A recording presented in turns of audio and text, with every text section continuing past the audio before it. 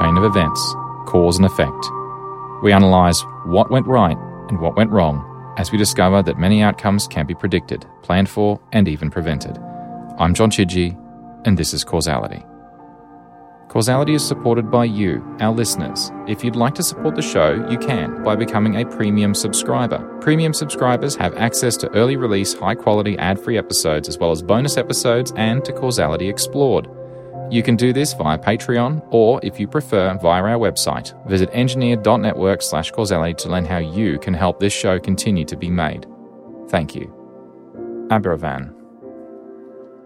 At 9:15 a.m. local time on Friday the 21st of October 1966, an incident occurred at Aberfan in Wales, the United Kingdom, where a waste tip from the Merthyr Vale coal mine slipped following wet weather. The incident would leave a mark like none other in the mining sector in the United Kingdom and would influence subsequent legislation around the world. But we're getting ahead of ourselves. Aberfan is a small township of approximately 5,000 people, located near the bottom of the western slope of the Taff Valley, approximately 6 kilometres or 4 miles south of Merthyr Tydfil. The Merthyr Vale coal mine was built by John Nixon and partners and began operating in August 1869, at which time the township consisted of 2 cottages and 1 inn. By 1966, the town's population had grown to 5,000 people, of which most worked in the coal industry. When mining coal, like most minerals, the extracted coal needs to be separated from rocks, dirt, and other undesirables. This is done in what's called a coal prep plant, sometimes also called a wash plant. In addition, to power the prep plant, it was common to use some of the coal to fuel a steam boiler. Both of these processes led to waste rocks, sand, silt, and boiler ash, and after operating for some time, it accumulates. It has to go somewhere. An interesting point is that tailings is a subtype of wash plant or prep plant byproducts that more specifically involves a chemical process to remove certain other undesirable components of the mineral in question. The quality of the coal from this mine was such that these processes weren't required in any significant volume until the mid-1950s. In the earlier days of the mine, they tipped waste on nearby segments of the valley floor and the lower slopes east of the canal. However, they ran out of available space sometime in the 1910s. After several years, the coal mine had to start putting their spoils in a tip located on the western slopes, above the canal line and the village, and in the lifetime of the mine, there were a total of 7 used. Only 1 tip at a time was in use. The first tip, number 1, from 1914 during the First World War, when complete was 26 metres high or 85 feet, contained 180,000 cubic metres or 230,000 cubic yards of material, west of the river but east of the canal. The second tip started in 1918, was 27 metres or 90 feet high, and contained 439,000 cubic metres or 574,000 cubic yards. Tip number 3 started in 1925, and completion was 40 metres or 130 feet high, contained 160,000 cubic metres or 210,000 cubic yards. Tip number 4 started in 1933. It was 45 metres or 147 feet high, contained 437,000 cubic metres or 572,000 cubic yards. It stopped being used in November 1944 when the tip slipped down part of the mountainside. I'll talk more about that later. Tip number 5 started from 1945, 52 metres high and 171 feet, and when it was completed, containing 540,000 cubic metres or 706,000 cubic yards. Tip number 6 started in 1956. It was 17 metres high, it's 56 feet, contained only 51,000 cubic metres or 67,000 cubic yards, but in early 1958 it was stopped being used due to complaints from a nearby landowner for material tipping over their boundary line to their property. The final tip, tip number 7, began being used in Easter of 1958. At its peak, it was 34 meters or 111 feet high. It contained 227,000 cubic meters or 297,000 cubic yards. Of that, this was the first tip to contain an estimated 22,900 cubic meters or 30,000 cubic yards of tailings from the prep plant. Tip number 7 was approximately 1 kilometer from the western edge of the township of Aberfan. Each tip was progressively further away from the mine by necessity, was therefore higher up the nearby slopes, seeing as how the mine was nestled at the bottom of a valley. So with that context, let's talk about the incident itself. At approximately 7:30 a.m., the tip crew arrived at the top of the tip. The charge hand, Leslie Davies, was not present, since on Friday mornings he reported first thing to the unit mechanical engineer Vivian Thomas to deliver his weekly report. Gwyn Brown, the crane driver in the crew, and David Jones, a slinger from the same crew, noted when they arrived at the top of the tip that it had sunken significantly overnight. They estimated that it had sunk by about 9 to 10 feet, that's 2.5 to 3 meters, causing a section of the railway track that the crane moved along to sink down into the depression. In order to inform the charge hand, David Jones proceeded to physically head back down the hill to the coal mining offices below in the valley. This was because the telephone line at the top of the tip had been broken for quite some time, due to the copper cabling being repeatedly stolen. Mr. Jones delivered this information to both Mr. Davies and Mr. Thomas, after which Mr. Thomas directed a crew with an oxyacetylene torch to the top of the tip to sever the damaged rails and to immediately cease tipping in their current location until Monday morning. The junior school in the Aberfan township had started classes at 9 a.m., with the younger children already in their classes. Mr. Davies, Mr. Jones, and the two men with the oxy torch arrived just after 9 a.m. to find that the depression had sunk further, an additional 3 meters or 10 feet. Being near to morning break, the crane driver went to the crane to move it further back again, whilst all of the others in the crew moved to the nearby hut to have morning tea, away from the top of the tip. In the moment where Gwyn Brown was about to re-enter the crane cabin from the edge of the depression, he witnessed the depression seemingly rise quickly, then fall again at a tremendous speed. Tip 7 had begun to slip down the hillside as the lower section underwent liquefaction, and a huge black sludge flow, about twice the density of water, began flowing freely toward Aberfan. 2 Hafod Tangles Usha farm colleges were the first structures to be destroyed by the flow, killing those inside. The flow then crossed a disused canal, but unearthed and broke 2 large water mains from the reservoirs in the Brecon Beacons to Cardiff and elsewhere that had been laid along the canal. The broken water mains in the process added more water to the flow. The flow then breached an old railway embankment. As the flow tore up the mountainside, it reached a peak of 80 kilometers per hour, that's 50 miles per hour. The flow then destroyed 18 houses, and shortly afterwards, the Pant Glass Junior School and part of the neighbouring county secondary school. The flow finally came to a rest on Aberfan Road. The entire event lasted less than 1 minute.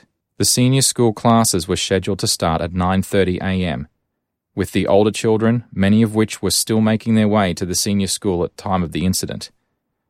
As many people as were able took to freeing as many people as possible from the sludge, and for the next 2.5 hours they freed several survivors. At 11 a.m. that morning, despite the efforts of many rescuers, no more people were pulled from the sludge that survived. Water flowed freely from the damaged water mains until 11:30 a.m. when the supply was finally isolated upstream, though this had come too late to assist with any rescuing survivors. 144 people were killed, consisting of 28 adults and 116 children, between the ages of 7 and 10. All but 7 of those children from inside the Pant Glass Junior School. 4 days after the incident, on the 25th of October 1966, the Secretary of State for Wales appointed a tribunal to inquire into the disaster, consisting of Harold Harding, civil engineer, Vernon Lawrence, and Lord Justice Sir Herbert Edmund Davies. The tribunal completed its hearings on the 28th of April 1967 with 5 months of public evidence considered, with 76 days' worth of time during that period and over 136 witnesses in total.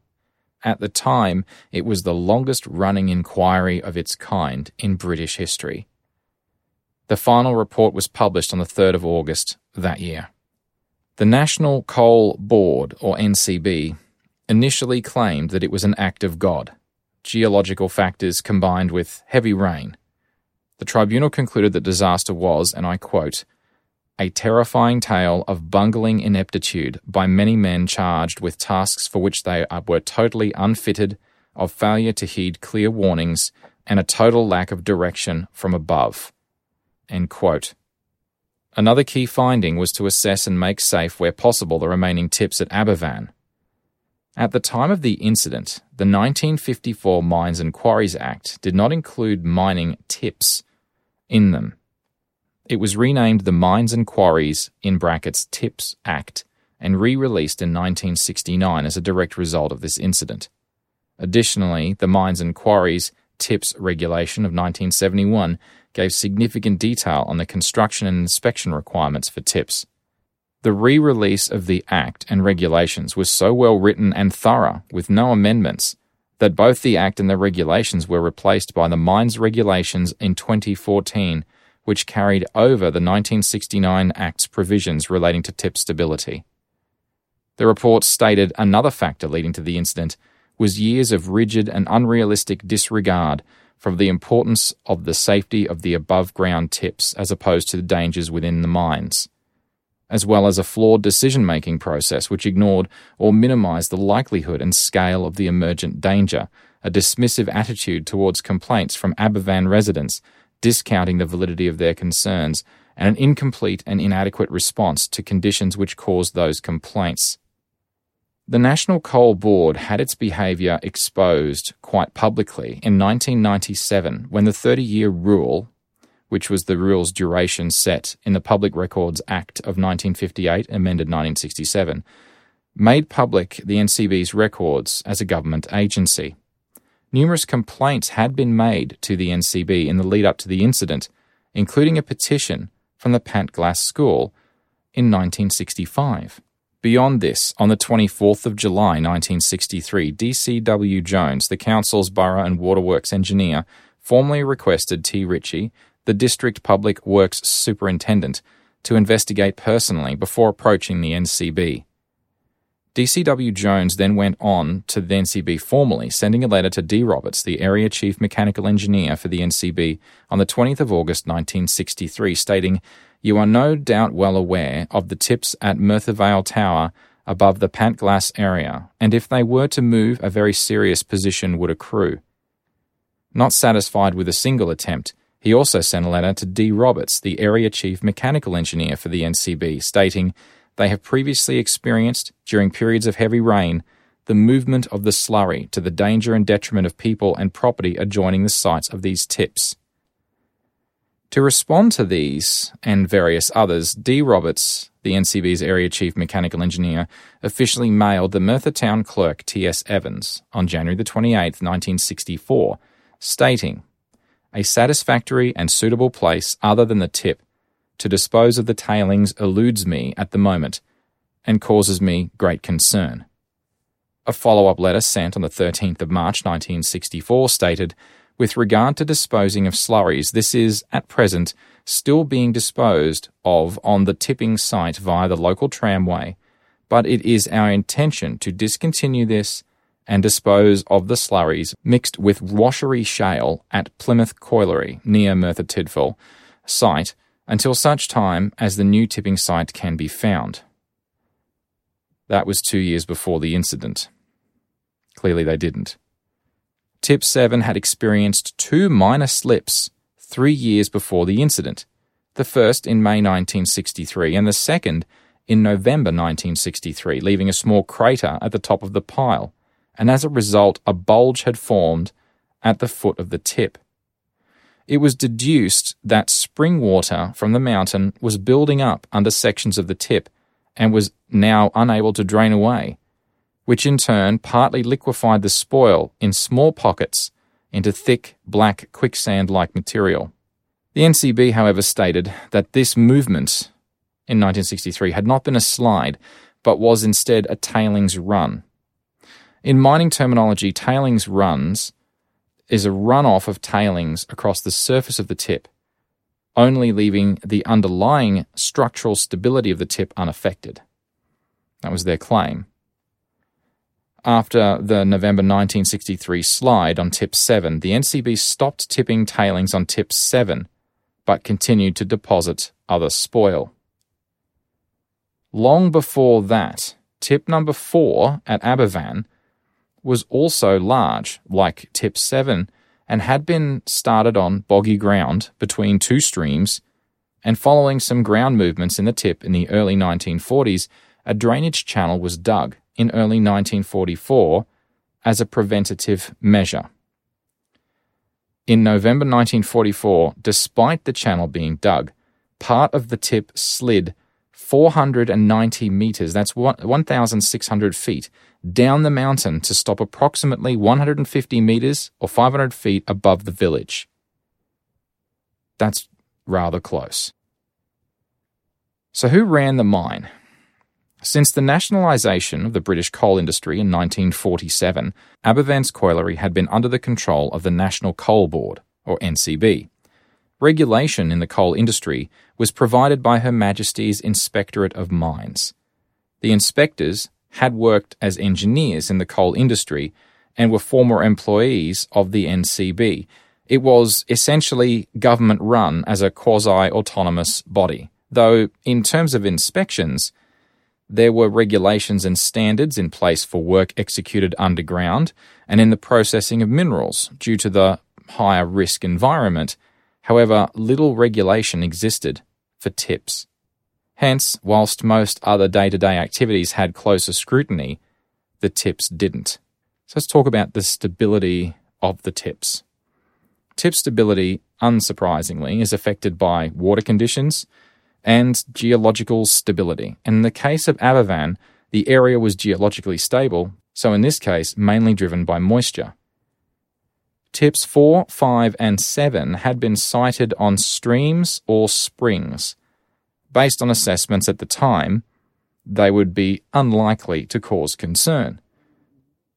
The presence of the springs was common knowledge in the area. They had even been marked on Ordnance surveys and Geological Society maps since 1874. Even the tipping gang work crews would regularly obtain their drinking water from a spring at the foot of Tip 7. That was before the tip extended over the top of the spring. The groundwater springs were largely a result of a combination of porous rock layers and impermeable clay layers that gradually funneled rainwater into high concentrations near those impermeable layers. It was easily possible in many spots along the slope to dig a shallow hole and have it quickly filled with water, as was noted during the testimonies during the investigation. These springs would dry up in extremely low rainfall, hot, dry seasons, and this was quite uncommon in Wales. Aberfan in particular is an area of relatively high rainfall, averaging 1,500 millimetres or 60 inches of rainfall every year. In 1960, there was 1,790 millimetres or 70.5 inches, which was the heaviest of the decade leading up to the incident. During the first 3 weeks of October in 1966 in particular in Aberfan, there was 170 millimetres or 6.5 inches of rainfall, and nearly half of that fell in the third week, just before the incident. Also, between 1952 and 1965, there were 11 severe flooding events in the Pantglas area of Aberfan. Residents complained to the council that the floodwater was black in appearance, and it left greasy residues when the waters had finally receded. The aftermath Although exact numbers are difficult to know for certain, it is estimated by authorities that 20 parents in Aberfan had their lives cut short following the loss of their children. Divorce, as well as drug and alcohol abuse, spiked significantly following the incident. Many residents found that they couldn't sleep if it was raining even lightly, for fear that there would be another tip slip. The Aberfan Disaster Fund collected over 90,000 donations and received £1.75 million. That's about £33 million or $40 million in today's money. The NCB refused to wholly pay to remove the remaining tips when they were directed to do so by the Secretary of State. Hence, the Charity Commission and the government authorised the release of £150,000 from the Disaster Fund. The NCB contributed $350,000. The government paid $350,000 to remove the remaining tips for a total cost of £850,000.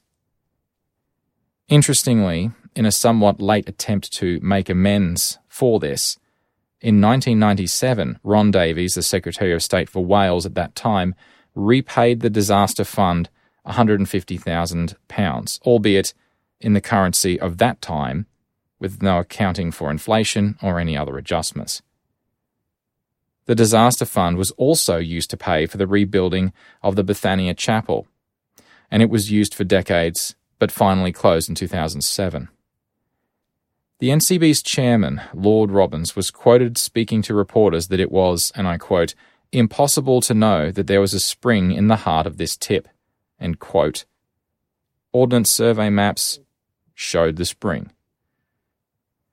Following the incident, nobody from the NCB was sacked, no one was demoted, and no one was fined. Interestingly, Lord Robbins was selected to chair a detailed review of health and safety across many industries, which resulted in the creation of the Health and Safety at Work Act in 1974, as well as the Health and Safety Commission and the Health and Safety Executive. The Merthyr Vale Colliery closed in 1989, and today all that remains is the mine's sheave wheel, concreted into the ground where the mine once stood, now the centre point of a roundabout for a road around the village. The NCB initially offered £50 of compensation to each family impacted by the incident, and by 1970 had increased this to an offer of £500. To that point, families had been supported through the Disaster Fund, not from the NCB.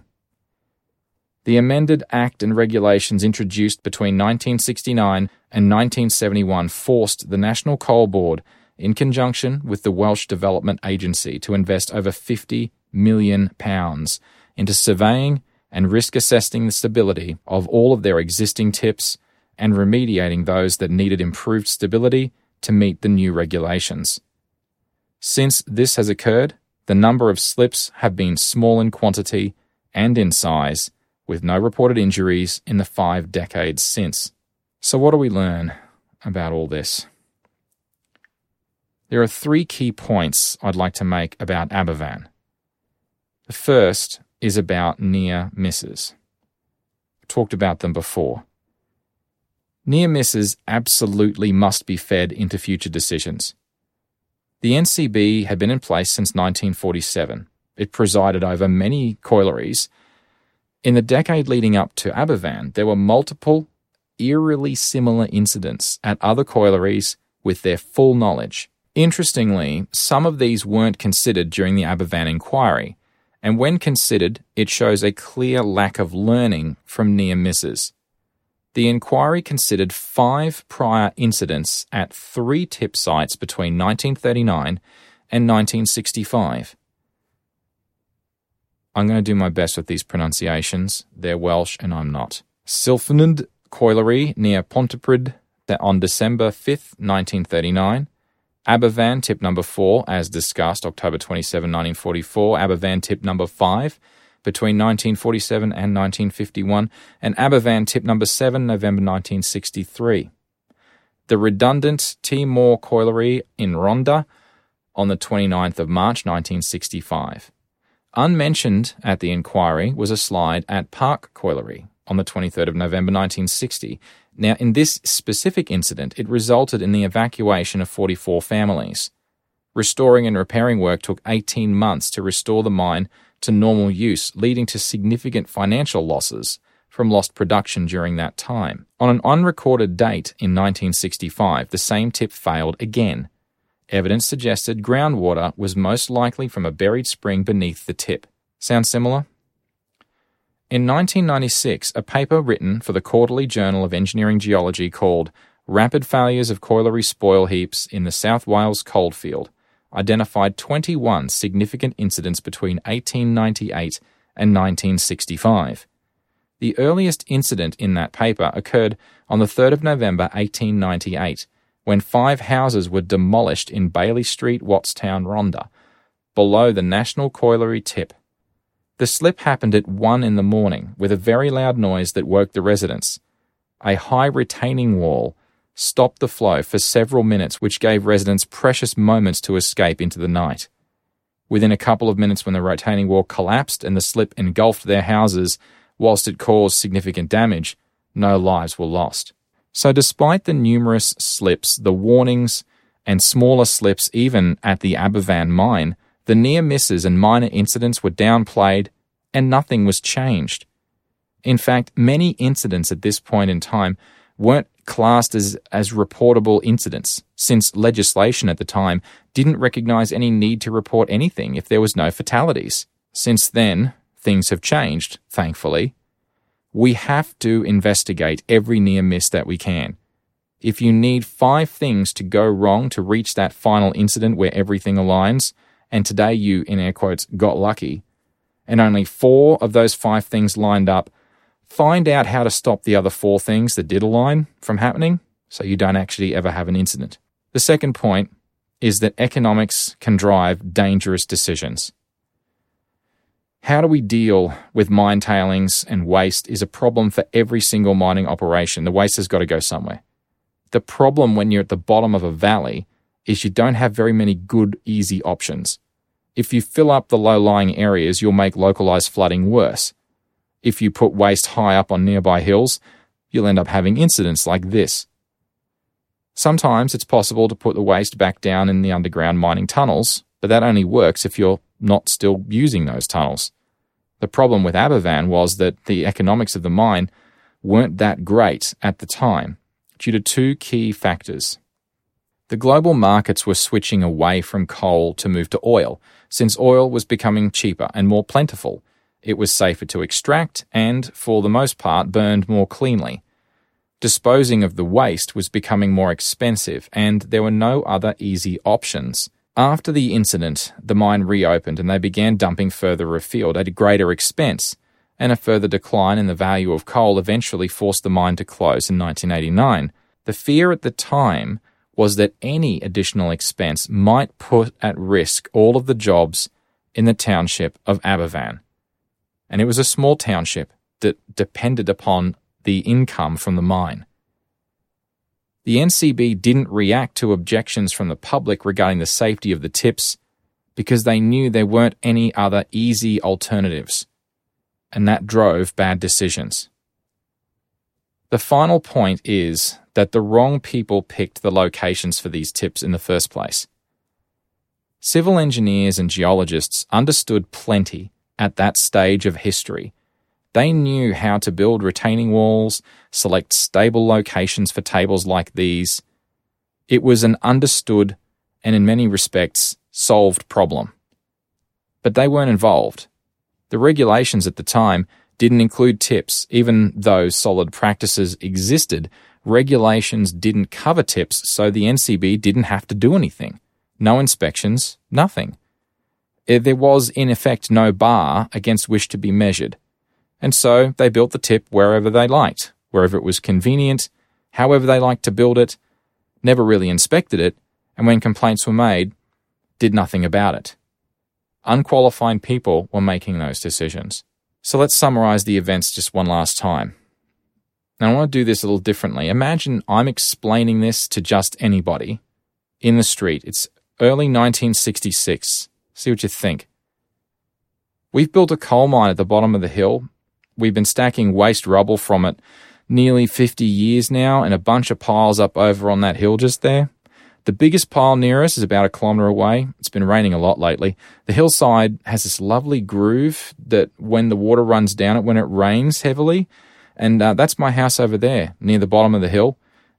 22 years ago, that other tip over there, it slid down the hill and got to 150 metres from my house's front door. It's crazy, huh? I mean, that tip, it wasn't quite as tall as the one they're still dumping on today, but it was further away, so there's that. You have to ask yourself, how is it possible to not see there's some kind of risk living under that kind of threat falling on you?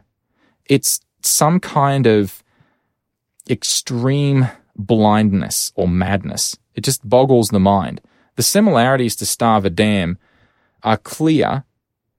The tailings dams, though, are a more modern approach to simply tipping tailings in a big pile on the side of a wet hill. But the same learnings can apply. The other difference was the residents couldn't see the dam, whereas Aberfan, they could see the tip right there. If you're picking a spot for a tip, pick one where, if it lets go, people won't get killed. Let's start with that. Pick a spot where there's no underground water source. That's another good one. The biggest lesson, though, is making your voice heard. As much as there's criticism of the NCB, clearly, there were a few people within the NCB that did recognise the risk. Even with the records reopened, even with the records open to the public, we still can't be sure how or why those people's voices weren't heard. So many things that we come across as engineers, you can choose to make your voice heard or to let it slide. I don't know if they let it slide in this specific case. The mountainside slid, and 144 people died because of it. 116 children sitting in class at school died because someone chose economics over safety. The Queen of England, the still reigning Queen Elizabeth II, visited Aberfan following this incident. She's well known for not showing emotion in public, stiff upper lip, the Brits like to say. When she saw it with her own eyes, she cried. One of only a handful of times in public that she's cried. And I get it. I absolutely understand why. Because this whole incident just seems so completely pointless and so completely easily avoidable.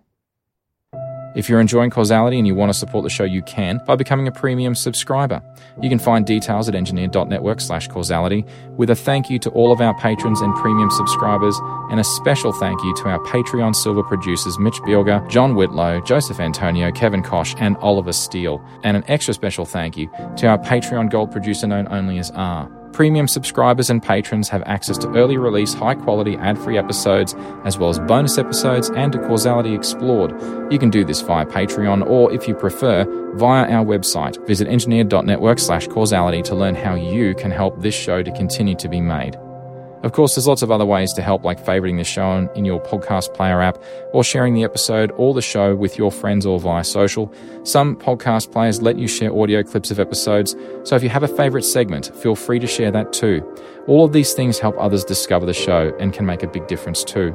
Causality is heavily researched, and links to all materials used for the creation of this episode are contained in the show notes. You can find them in the text of the episode description of your podcast player or on our website. You can follow me on the Fediverse at Chidgey at engineered.space, on Twitter at John Chidgey, or one word, or the network at engineered_net. This was Causality. I'm John Chidgey. Thanks so much for listening.